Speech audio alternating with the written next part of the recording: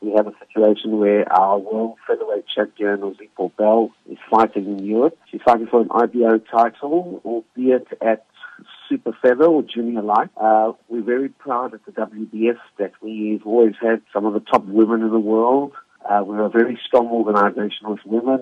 We've had Holly Holm, undisputed #1 in the world, Christina Hammer, #1 in the world, Anne Sophie Mattis, #1 in the world, Emma Cozen, Noni Tengi. And I understand that it's a money fight for Nozipho, but, one has to choose which organization one wants to fight for. If she loses on points, she will retain her title as she's fighting in a different weight division. If she gets knocked out, we go to our committee and we debate and we decide whether she keeps the title or not. She still has a couple of months to defend her title, failing which she will have her title vacated, and it will be a bit disappointing.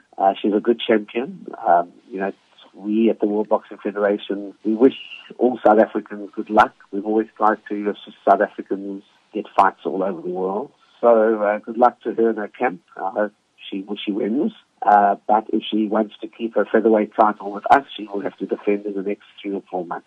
You take one step forward and you take 2 steps backwards. If she loses by knockout, number one, she doesn't have the IBO title. Number two, she probably doesn't have the WBF title. Where does she go? That's up to her camp.